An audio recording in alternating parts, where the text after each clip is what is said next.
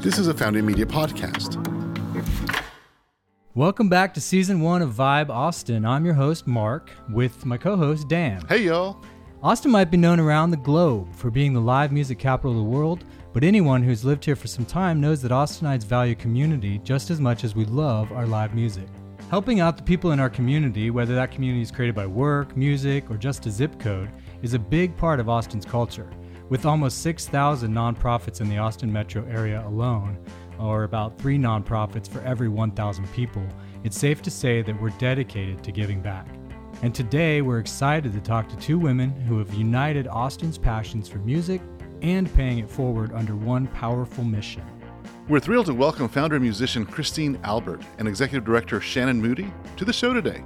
Together, they are representing Swan, which is a nonprofit that fulfills musical last wishes by bringing private, live music concerts to individuals who are nearing the end of their life. This service is provided at no cost to the family while still supporting Austin's music community. Before we jump in, I'd like to thank our sponsors, Austin Title, Vista Lending, House of Strube, and Nest Financial, for helping us share the important work happening in Austin. Check out these businesses in our community and in our show notes for more information. Now, without further ado, here's episode 4 of Vibe Austin with Shannon and Christine of Swan Songs. Awesome. Christine, Shannon, I was about to say Susan. Call me anything. That's my sister, Christine and Susan. There we go. Welcome to Vibe Austin. Thank you. Love having you guys on the show and so excited to talk about all the great things you guys have been up to for the last few years. Yeah, last few decades. Decades plus. Christine's case, for sure. Yeah. Right. Yeah. Will you talk a little bit to the audience individually about your backgrounds and what brought you to Austin? Sure. We'll start with one. Shall I talk about yours and you talk about mine? We probably know each other's story by now. Music brought me to Austin, Austin music, and in 1982 from Santa Fe, New Mexico, where I had lived since high school, originally from upstate New York, and then went to the mountains as quickly as I could. But music, I was a musician in Santa Fe, and the music that I was playing and the artists that I was opening for were all very Austin-centric. Sleep at the Wheel and Jerry Jeff Walker and Delbert McClinton. So it was a natural path to come here to get closer to the music. Yeah. And there was just more opportunity here. And Austin was a cool city that was bigger than Santa Fe, but not too much out of the personality and the culture of Santa Fe. Is it your first choice? I mean, because there's also like other music cities and. Yeah, it was my first choice because it happened organically. I hadn't been to Nashville. I knew New York City because my aunt lived there. I'd been to LA a couple times, but that would have been too big a leap. Yeah. Culturally, I just didn't see myself living in a big city like that. And musically, mostly musically, it's like this is where the music was that I resonated with and that I was performing. And so I started doing, sessions, singing harmony for B.W. Stevenson and Jerry Jeff Walker, and, had opportunity here because it fit with my musical style. Really nice. Love Super it. great. And, like you said, the Austin type of music, it just was your wheelhouse, right? Yeah. And it's just exciting for us to have you here, particularly because, one, your roots go back so far in Austin, which is awesome. I'm really curious to hear your perspective on the city back in 1982 through today, and then also the tying of 2 so Austin things together, which is music and nonprofit. And I think the Swan Songs mission is just so amazing. And so super excited to talk about that as well. But I love how these 2 major parts of Austin come tied together just through y'all today. So thanks for being here. Yeah. 100%. Oh, your turn. Well, I actually came just a year after the very common story that I came to UT. Nice. Yeah. Freshman year at UT, and did go elsewhere to find a job, but then got back as fast as I could. Came back in 89. Had both my kids here, so I love that my kids can say they're born and raised in Austin. Yeah, me too. Because that's kind of uncommon, same, right? Yeah, same here. Born in Houston, but so always been in Texas. Yes. But there's something about Austin that people either want to get here or want to stay here or come back here. And I was definitely one of those. I want to interrupt you to say I've decided that a true test of an Austinite is if you've created Austinites. So we all I love that. So we made Austinites. Totally. So we get to say, that's right. And I do feel, I feel very, I feel ownership criteria over for the show. Yeah. How long have you been here, and do you have Did an you Austinite? create Did you a create an Austinite? Austinite? And did dogs and cats count too? Are you the leader of Austinites? Right. Animals count. Yeah. So, and when I was lucky enough to be able to stay home with little babies and, just did all the Austin stuff and did, swim team and soccer and baseball and just was immersed in that. Always interested in Austin politics, and then started working when my kids were in elementary school, and always knew nonprofit is where I wanted to go. So and feel so lucky to have, I hope this is kind of my last hurrah. I hope I'll be at Swan Songs till I retire. Yeah. I do. I just, the mission is just like goes straight to your heart. And so. Well, let's talk about the mission. I think the audience needs to know who Swan Song is and what you guys are doing. Swan Songs is a Austin-based nonprofit that fulfills musical last wishes. Okay. So if someone is nearing the end of their life with a terminal illness or just because of age, they can request their favorite style of music from us, and we will facilitate a private concert for them in their home or their care facility with their family and friends. If they're fortunate enough to have family and friends around, some of our concerts are really for one person and a nurse because there isn't anyone else. But they can request whatever music is really meaningful for them. So it's not us deciding what to take. So our requests have been much more diverse than we ever anticipated. It was founded in 2005. I had the original spark of the idea in 1992 when I was asked to sing for a fan that was dying at home. And his wife invited me to come sing, and it was so powerful. And I thought, this makes so much sense. Wow. When you can no longer go hear your favorite music, bring it to them. What I didn't anticipate were requests for Lithuanian accordion and Japanese music and Hungarian fiddle and mariachi. It's just like all this styles of music. But of course it makes sense because people's musical affinity is so unique to who they are. And then it's so powerful because they're at the very end of their life. Right. Kind of words and being able to articulate or move around are fading and dissipating, but the music connects them with their family history, their culture, the time in their life when they were vibrant and alive and going out to hear music. Right. And, so it connects to an essence at a really powerful time. Wow. I'd like to say that I'm so grateful for you doing this, and I'm admittedly kind of melancholy today. It would have been my brother's 49th birthday this past Sunday. I lost him just over 12 years ago, and so this just it hits, and it hits deep. And I appreciate that you mentioned another big part of an Austin story, which was this happened organically for you. It wasn't like you sit down and scribbled out a business plan. Right. Nobody nonprofit's a business plan, right? But at the you being a legitimate accomplished musician, seeing this need, bringing this to people, it especially this week, it means a lot to me. Wow. Thank you for saying that. Thanks for saying that. Well, she was the only staff person for how many years? 10, 15, 20? Lots and lots of years. I do want to go back. Except for my husband. Unpaid staff person. My husband and I were the... I do want to go back because you shared with us it hit you as you were performing, but then you also had this calling. And that you mentioned to us in our last when we were chatting a while back. Could you talk about the calling? Because I think that's important as far as Austin goes. Yeah, I noticed. You noticed I said 1992 was the concert, and then 2005 is when I went down to the courthouse and filed the paperwork. Right.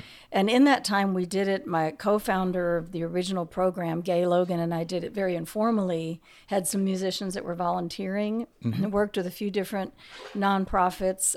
Craig Hella Johnson from Conspirari kind of helped guide it for a while, but it kept calling to me to make it more formalized, partly because I wanted to be able to compensate the musicians. Right. I really didn't want it to be a would you do us a favor? Right. I wanted it to have a lot of structure and to acknowledge and celebrate the value that the musicians bring. Plus, as a professional musician, I knew what a struggle it is. And every 3 hours that you take to go do something, it would really helps if you're compensated during that time. So I didn't want the families to have to pay or the facilities because they're also very taxed. So I kept thinking, I guess I have to start a nonprofit. Got to raise money. I kept avoiding it because I had no idea how. But it became this sort of constant sense of not fulfilling my destiny in almost like an ache in my solar plexus. And I remember one night coming home from a gig in Houston really late and driving on I-35 and looking at the Austin skyline and feeling really sad and feeling like I almost wanted to apologize because I knew there was something of great value for our community and that I was supposed to be the vehicle for it. Right. And I was still avoiding it. And then I finally dove in 2005. Yeah. And partly because my husband had an injury the year before and the community really stepped up to help us. Right. And I wanted to give back. So I took some of the money that was raised and put it towards Swan Song's expenses on the front end. And we created the nonprofit. And I got rid of that feeling. Yeah. I woke up with a lot of other feelings. Anxiety, commitments, fear, learning curve. When you're afraid, it's important. Yeah. But that's an awesome part of it. An Austin entrepreneur story as well as this you're compelled to like give back to the community that's given to you. I have the exact same experience. Yeah. And I think it's unique to Austin. We're not the only town, but I just hear it time and time and time again. From whom much is given, much will be required. And I feel like there's an abundance here. There's just this beautiful culture that we wanted to create a podcast to talk about that does compel you to sort of say, oh, gotta step up. Yeah. You gotta be a part of this. Not a taker, but a contributor. So I love that. Yeah. Austin is so philanthropic. It's, and I know a lot of cities are, but I feel like Austin's a little special. We all think Austin's special. Yeah. I know. Will you talk a little bit about your journey in the nonprofit world? Because I think that's important as well. Yeah, absolutely. So, kind of organically too, right? I started as a volunteer and I was lucky enough to serve on a few board of directors, Planned Parenthood, back when Austin Children's Museum was on Fifth Street, that little tiny. I was going to ask you when you were talking about my daughter. I took my daughter there a few times. Yes, with Stuffy with those. Yes, the little Whole Foods, and then Stuffy with the gross like intestines that you could pull out and everything. I didn't remember that one. Yes, it was kind of gross, but it was awesome. So and kind of cut my teeth learning how to do that, just volunteering, learning that way. And then started at actually when Center for Battered Women was merging with Austin Rape Crisis Center to become Safe Place. So, I felt like I was on the precipice of these really cool organizations as they were merging. So kind of got to learn just by watching and then jumped in and was a fundraiser for my first 15, 20 years. Oh, wow. Okay. And raised money for Austin Film Society, for Planned Parenthood. And then an organization was coming from Minneapolis called Jeremiah Program. They also wanted to grow. I remember that one, And so, 2-generation support for single moms. My youngest was just going to college. I was like, okay, ready to take on a huge project. I can do this. And also knowing how lucky we are that they were able to have people help them through that college process. So dove into that and did that almost 11 years before it was like, okay, they're rocking and rolling. I need a new project. I need something exciting. And somebody told me about Swan Songs. And I said, well, let me meet Christine, because if we don't vibe. Right. Vibe. No, I was going to say, okay, I didn't mean to use the word, but. If there's not an Austin vibe. Right. Exactly. Well, I knew. So actually, we went and had a coffee at Mozart's. Oh, yeah. And I was like, I remember I called the friend I was like, oh, yeah, it's perfect. I adore her. The cause hits me. It's, we can do this. So. Yeah. I'd like to do a little shout out. You mentioned Safe Place. My earliest roots in Austin, nonprofit and philanthropy, was with Austin Children's Shelter. Yes. And Kelly White, the badass that she is. Yeah, she's a good friend. I was on the board when we hired Kelly. Oh, nice. And I was just a youngster, and it's funny, and we were great friends. Cool. So we actually just had dinner a couple weeks ago. I created a fundraiser when I was very young, professional, up and coming in the Austin business world. and we were Flashback, and we were targeting specifically young professionals. Yeah. So I ran that event for 11 years. Oh my gosh, that was my cool. passion project. Well, remember the walk for Safe Lives? Yeah. That was my first, entree there too. Awesome. So my first philanthropy work in Austin was also Austin Rape Crisis Center. Nice. Okay. And I had just moved here, and I was a rape survivor coming from Santa Fe, very recent, and had been helped there, and I wanted to give back. So I got involved with the Austin Rape Crisis Center. And deep and individual. I did produce some concerts for them, annual concerts, and then I was involved when it was merging also. Yeah. So that's when I first heard about Shannon, and we knew the same people as that was. One of the things I love about Shannon coming on is also her experience with Jeremiah program being a chapter of a national organization, because we're creating a model for other communities to create a Swan Songs of their own. Okay. So she has experience being part of a larger organization, and we're setting up a structure that's different from that, but informed by her experience. Right. Yeah, that makes sense. That's helpful. So we've kind of both been involved in nonprofits as they merge and evolve and change and step in that evolution. Two things that came to mind when you were talking. One is the circles that you guys were around, which brings us back to Austin. Austin is like this big city, but it's also a small community. You're thinking the same thing. I was thinking the same. You travel outside Austin, people are like, Austin, do you know? Yeah. And it's like, it seems like a long shot, but usually we do. Yeah, I was going to say, it's crazy. I feel like half the time it's like, I do. Yeah, it's fun. It's really fun. And the second thing, we have this thing, I'm not sure we mentioned this, but it's like Austin trivia. Oh boy! Oh yeah! Oh god! Oh, that's awesome! I'm terrible at trivia. Terrible at trivia. So I thought that the trivia question could be how many nonprofits there is in Austin. Oh, I love it! Thanks for saving me. I didn't come prepared. Well, it's funny because when we chatted earlier, I knew it was over 4,000. I was like, that might be a really old number, and it is. Yeah. Wow. It's like I think over 5,500, but that's not counting educational institutions. Yeah.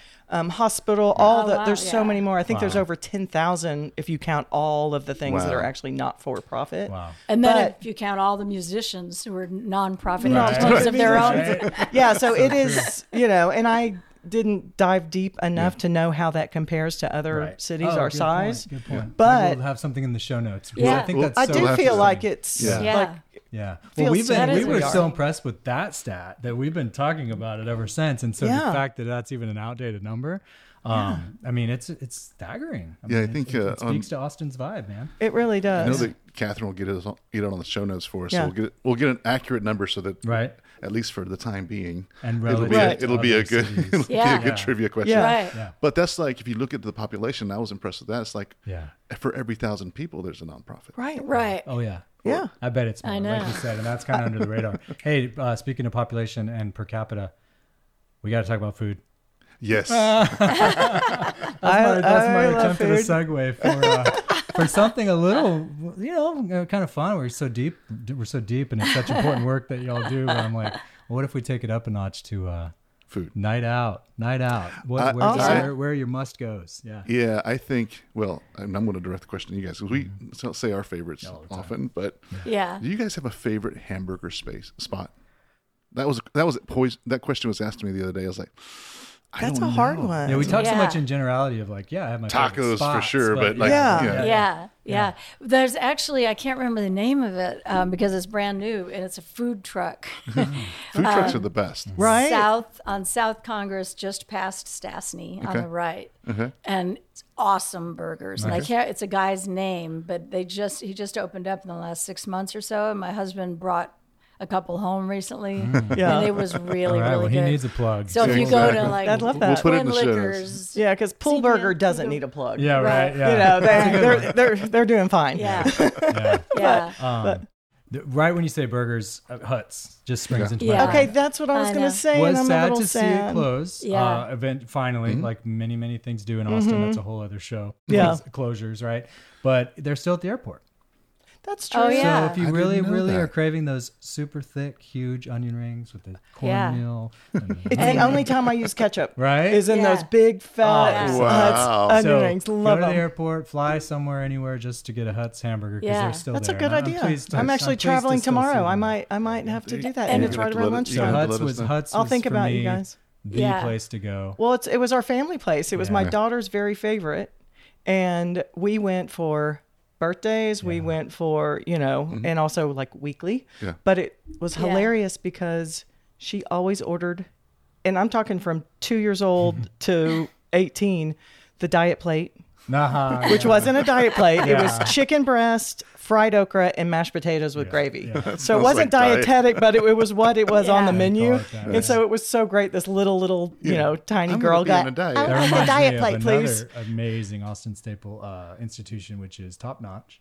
Yes. And they have a diet plate or something of that. And I'm like looking at it, I'm like, really? I don't know. But that's a great place. Dirty's hamburgers. Oh, yeah. Oh, Dirty's so fun. I've had a Counter Cafe. Mm-hmm. I miss the one on Lamar. That was a regular. Building, but they moved to.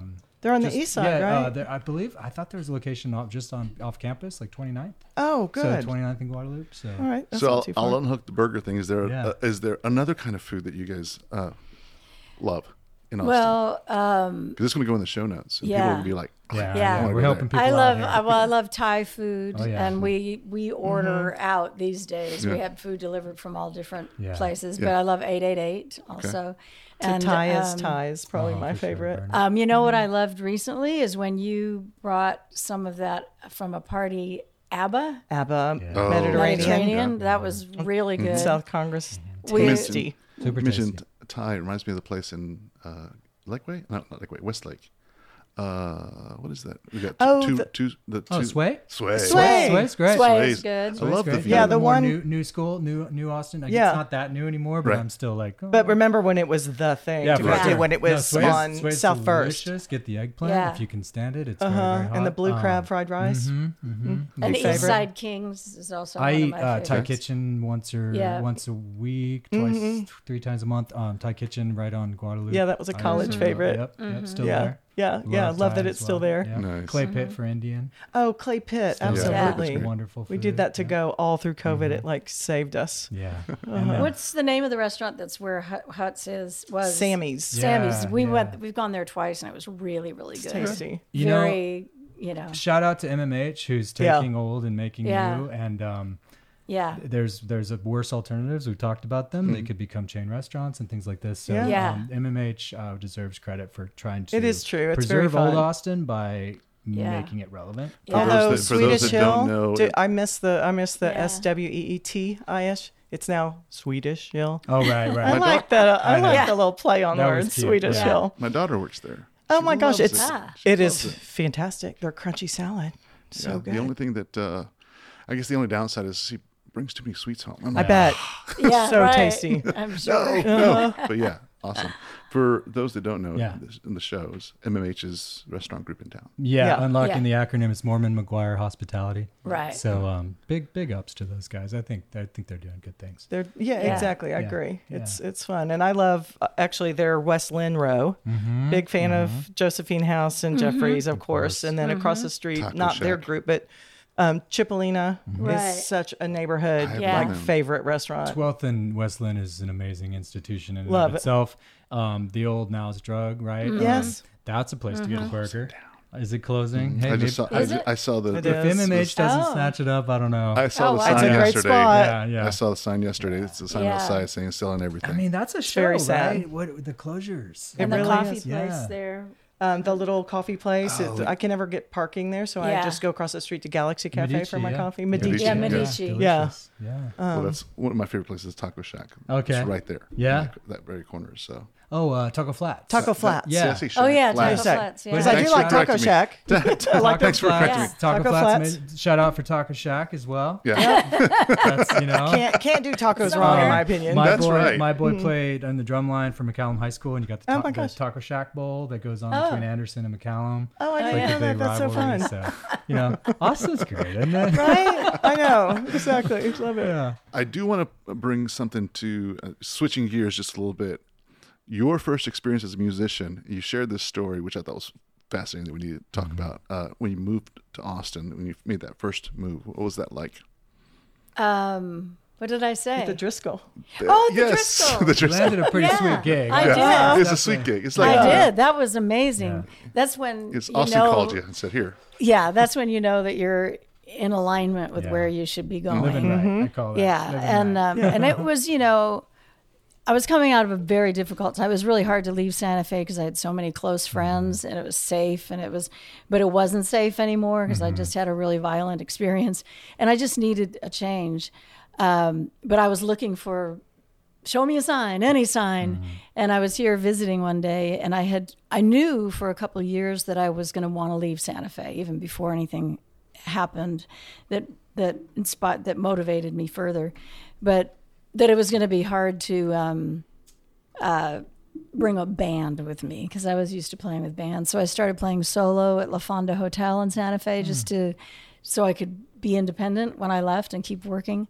And I was here visiting, and I was thinking, what solo gig could I get? And I was walking downtown past the Driscoll, and it reminded me of La Fonda as this historical building and beautiful, classy hotel. So I thought, that looks nice. So I went in, and the manager said, we just today decided that we were going to start having music in the bar and grill right there on 6th Street. And he said, but we're not ready to start. And I said, well, I'm not ready to move. I need a couple more months. And so we agreed on the 3rd week of June in 1982. And he said, when you come, we'll commit to 6 nights a week for 3 weeks. So I felt very confident. Yeah, I was like, I told my parents, I got a job. Yeah, I can it's pay my rent. 3 whole weeks. But pay my rent for 1 then month. when I got here, it evolved into 9 weeks. So I was there for 9 weeks, and it became an anchor, so that when I met people, they're, oh, you're a singer. Where do you play? I play at Driscoll. And then it got done early enough that then I could go out and hear other bands. So I would go down to Steamboat, and there was the Monday night thing at Steamboat every Monday, the Austin All-Stars, and Uncle Walt's band, and, so Nancy Griffith, whoever was playing, I could go see them and start making friends. And met my first husband, who was a musician at the time, had a band called Ernie Sky and the K-Tells. So, it just evolved. At the end of the 9 weeks, I felt pretty settled here. And when I moved, I'll always be grateful to Mark Hallman, who's a studio owner here in Austin, had South Congress studio for years.